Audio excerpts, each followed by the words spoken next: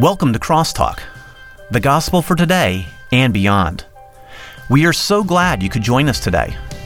The Crosstalk podcast is in pursuit of growing in our understanding of the gospel and discovering what it means to transfer to the next generation. And now, here are your hosts, Charles and Daniel. Good day to everyone. Good to be with you today. Church history. We're still working our way through this theme, and we're probably going to be here for a while. So I do want to warn or pre-warn. 2,000 years is actually how it takes. But we're going to warn our listeners that we're probably going to be here for a while, even though we're just doing a, quote, overview of church history. Very much an overview. There is much to discuss, and today we're going to tackle the subject of the canon. How the scripture was formed. Not how the one that gets shot at Right, not the people. one that gets shot at people, but how the scripture was formed. We'll talk about that here in a minute. But how did we get the scriptures we now hold in our hands Especially today? the New Testament. Yeah, especially the New Testament. And why does it matter? Like, it's one thing to say we have the scriptures, but why does it matter of how we got the scriptures? We think it matters that we have the scriptures and we stay true to them and we uphold them. I was preaching just a couple weeks ago or a week ago or so about upholding the truth, the church upholding the truth. But okay, where did it come from? Why do we say it's so emphatically, why are we so dogmatic about it? How do we know it's good? Right. Yeah. So that's what we want to talk about today. This will probably be a two-parter, we hope. We'll see how it goes. Well, that's what we're saying right now. That's what we're shooting for. And we're only going to deal with one point. We have, 4 points here? Yeah, for the whole thing, yes. And the one we're just going to deal with today is necessity, just so we give context. The other 3 we'll deal in part 2 will be apostolicity. Did I say that correctly? I think you did. Okay, sweet. Orthodoxy and acceptability. So those would be the 3 we deal in part 2. But point 1 in part 1 is so vast that it's going to take its own episode. Exactly. So I ought to say that all of this has come out of study and reading of books that have been written about men about church history. But in this particular instance, on this one we're doing today, I'm going to give a lot of credit to Howard Vos and his exploring church history, which we would recommend. You can find that online. It's really an easy read, and it's not very long and very helpful. Well, and I think it's important that we say that because we don't want to be accused of plagiarism. Not at all. No. So we are borrowing material. I don't to help have us too study many, this. if any, original ideas. So. Right. But when it's specifically someone's work, we definitely want to reference that. So the question we need to ask before we jump into necessity, what does canon mean? So we say that. I get pictures of a cannonball coming out of an actual cannon. Right. And it does. I mean, how many of us would think of it in the context of, say, the New Testament? They didn't have cannons back then. Right. But the word canon is derived from a word related to a word that meant reed, R-E-E-D. A reed was a long... Well, if you've ever looked in a marsh somewhere around a pond, you might see cattails on the end of a reed. And those were stiff, and they could be cut a certain length and used to measure. So they became a standard of measure. The word canon came to mean standard or rule, like a yardstick, except, it could be something like that and call it a canon. So when we say the canon, in particular the New Testament canon, we're talking about that which we measure that determines the scriptures we read. Right. This is our standard of faith and practice, or what's theological belief. Okay, yeah. And so the first person to even as if it means the actual books themselves, right? Not just the truth within, which is important in what we're going to talk about, right. but the actual books that were chosen themselves. Exactly. Okay. Now, the first person to use that term, now you think about it. Jesus left in about 33, 34, 35. He left and went back to heaven. The church, Pentecost came. The church was formed through missionary work by Paul and Peter and others, apostles, and letters were written, churches established. And so we're talking about the first century. John wrote the Gospel of John, Revelation, those books somewhere in the last decade of the first century, in the 90s, close to 100. So, 367, the 4th century, a fellow by the name of Athanasius, who was an elder, wrote a festal letter. And he referred to the New Testament canon. That was the first time that we know that it popped up, this that phrase. it came up in reference to the New Testament. I mean, obviously, they probably had already been talking about it. Okay, so what we're saying by then, by 367, which is approaching the end of the 4th century, getting close to the beginning of what we call the Dark Ages, the Middle Ages, medieval times, this has now become nomenclature. Some people believe, Vos brings this out, he says some people believe that the New Testament canon was decided hastily by a group of church leaders, late one summer afternoon, like at a barbecue or something. Yeah, I was going to say, they're just sitting around, just kind of shooting the breeze, having a great we got to time. come up with something here. No, that's not how it happened. Actually, it happened over hundreds of years, over decades and decades, and over about 4 centuries. So what then? Did you give away the first word? I did. I already said it. Okay, yeah, necessity. We can jump right in if you so Why desire. was it necessary to even develop a New Testament canon? Why would our church forefathers, our Christian forefathers? So we're answering today in this episode, part 1 of New Testament canon. Right. We are answering, basically saying how the New Testament canon was formed, and we're just going to deal with the why. Yeah, why? The Why was it necessity formed? answers the why question. Okay. Yeah. Actually, the other things that we mentioned later in our next podcast, apostolicity, orthodoxy, acceptability, will sort of flow out of these things. Okay. So what is the process? What made it necessary to have the New Testament canon? Well, one of the first things that made it necessary was just the death of the first century witnesses. I mean, if you think about it, you remember Paul wrote in 1 Corinthians 15, he talks about he was seen by I remember now. Peter. Yeah. He was seen by Peter, and he said he was seen by James, others, and John, and then a bunch of other people, 500 at once, of whom most are still alive. Right. Paul said, that's incredible when you think about that. You think about Jesus' death, his ascension up into heaven, and then obviously Pentecost, and you have all these people, even a few years later after some of the apostles had died, still remember this. Right. So, but now what you're saying, they're gone. It was that close, but they're gone. They're gone. Okay. Maybe by the year 100, AD 100, there might have been one or two. It's kind of like we think about World War II fighters. You know, there's one or two left, maybe. Right. Maybe. Well, kind of like that. But now they're gone. Well, it's interesting. You look at churches that have been around for any time period, and I think of our church, Westwood Church. It used to be called 12th Avenue Baptist Church. And then it moved to where our current location is at. On the west side. On the west side. And what's crazy about it, which nobody gets that when we say it, and we won't go into it, but the west side of our town of Evansville, the amount of people that are left over from that time period are almost all 12th Avenue. Yeah. And it's fascinating to talk with him. Well, I remember, and you think back, that's literally what we're talking about. We're talking about people who remember Pentecost, who remember Christ's ascension and going who up. Actually had the letters of the apostles read to them in their church services. And they're gone. They're gone. Yeah. So you're saying now what? They're gone, so now none of these people can firsthand give account to We don't have firsthand witnesses. Okay. Firsthand hearers of New Testament letters, what we call New Testament letters, of apostolic letters. Excuse me. Apostolic letters. I'm with you. You got me all messed up here. And so we don't have that. So there's a need now. What's New Testament? What is Scripture? We know what the Old Testament is. Yeah. What about the New Testament?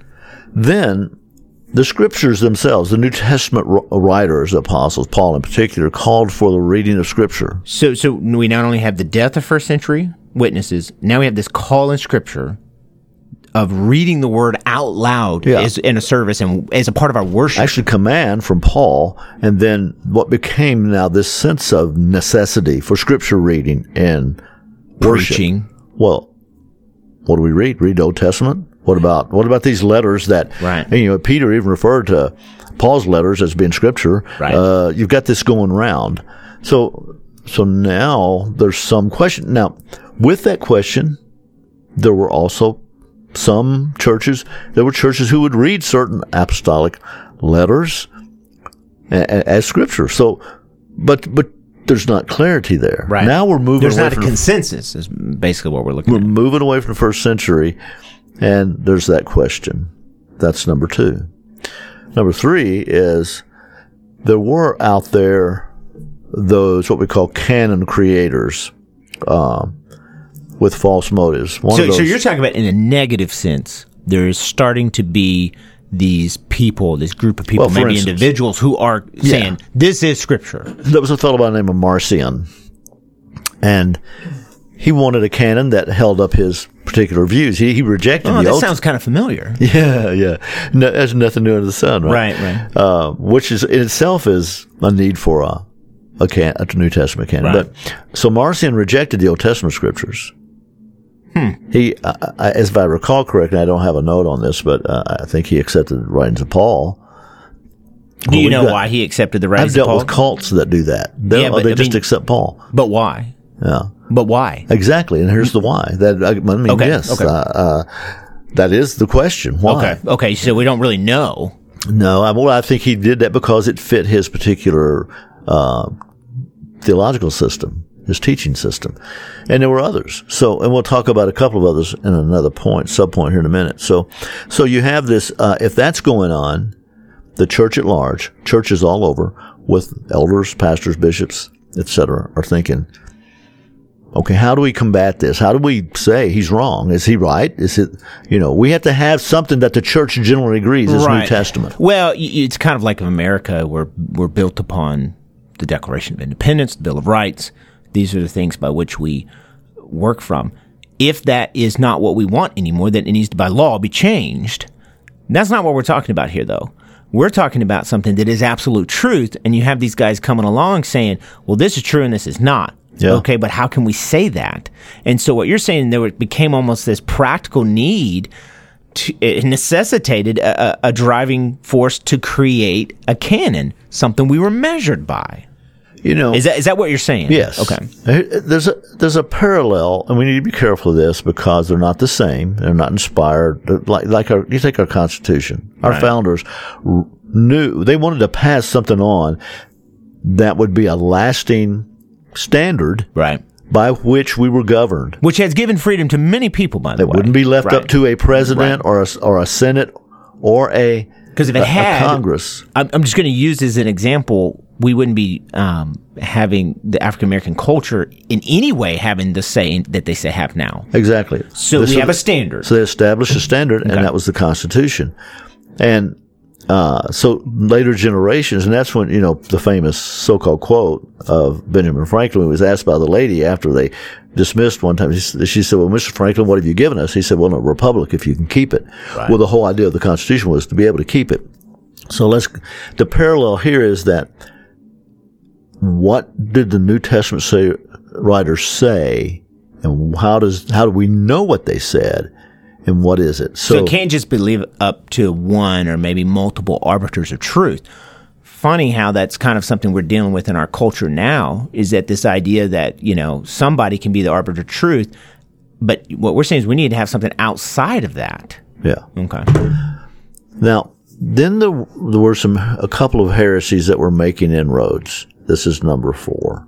Okay. One of those was Gnosticism, and which Paul deals with significantly. What he deals with is the incipient or the beginnings of Gnosticism. John does the same thing. As it Paul pertains in Colossians, to the gospel. more particularly. John does in 1 John. And, but it's not full-blown Gnosticism. That doesn't come till later. But yes, it's the beginnings of it. And also Montanism. Montanists believed in continuing revelation. Have we heard that before? Okay, yeah. Yeah, we've actually talked about that. Gnostics believed in a special knowledge that they had, and that if you became a Gnostic, if you had that special knowledge, then you were sort of the insider, the one who you could be saved by having a special knowledge. Well, this reeks of favoritism, of lack of clarity. Both of these.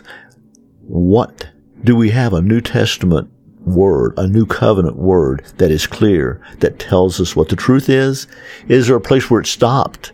By this time, most of the church believed that revelation had ceased. It's just, for the most part. What makes you say that?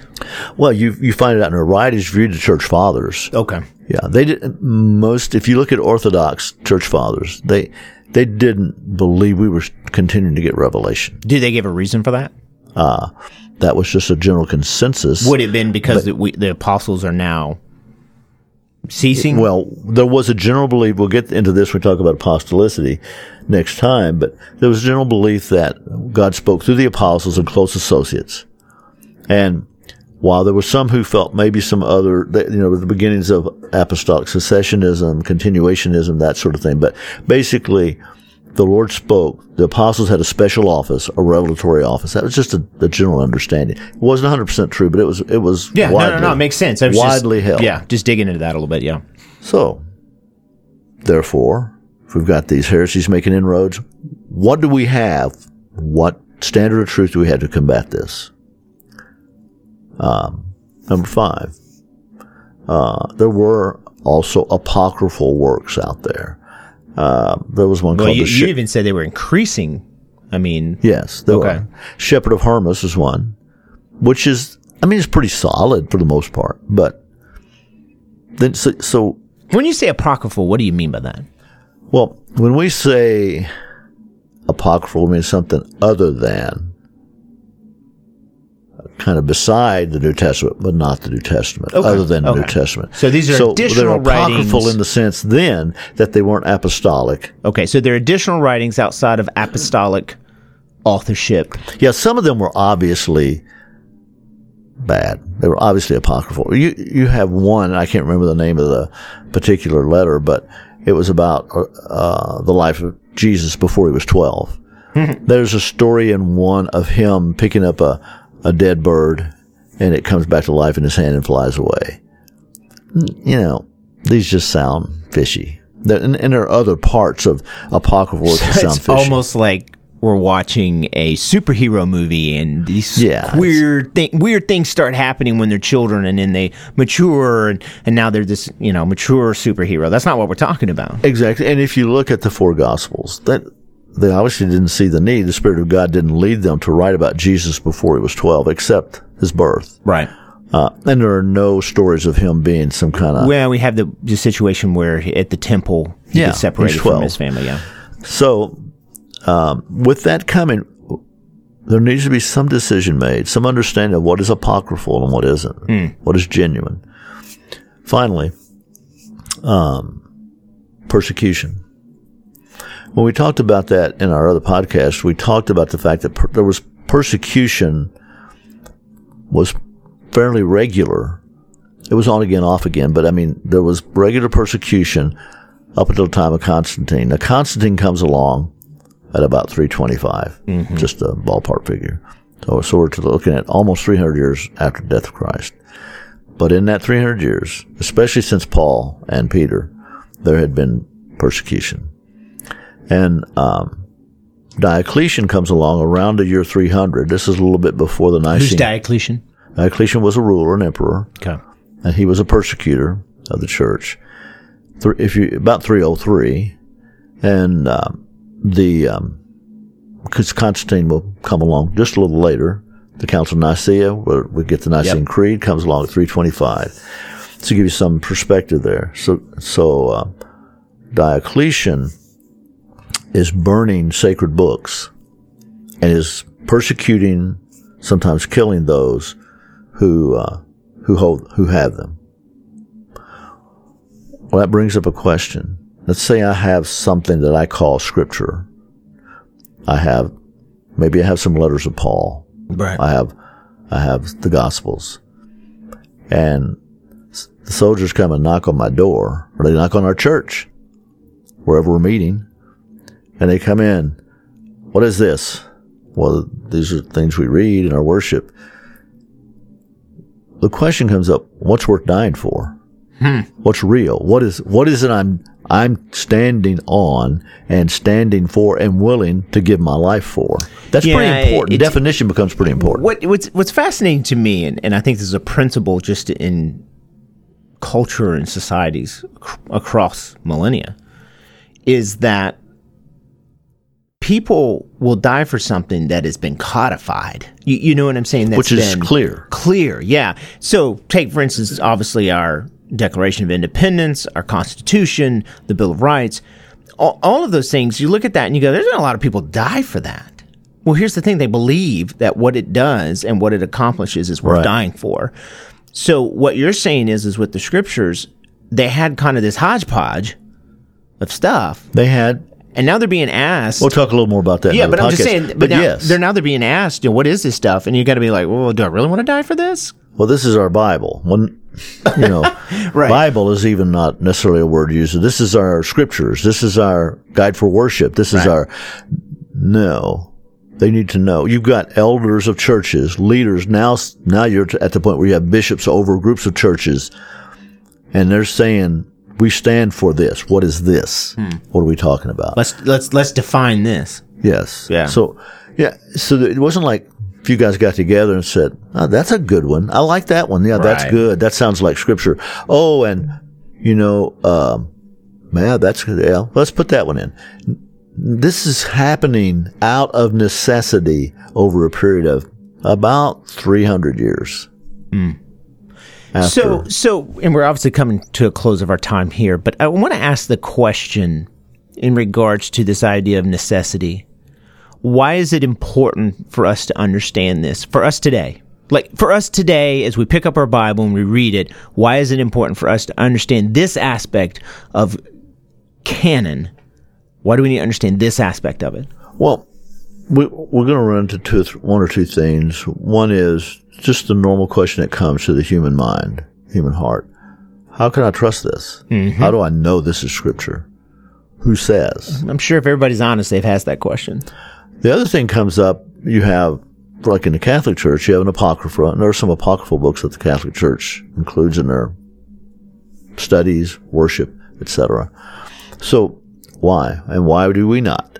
Those questions come up. I think it's a thinking question, and it's a valid question for us to say, where did we get this that we call New Testament scripture?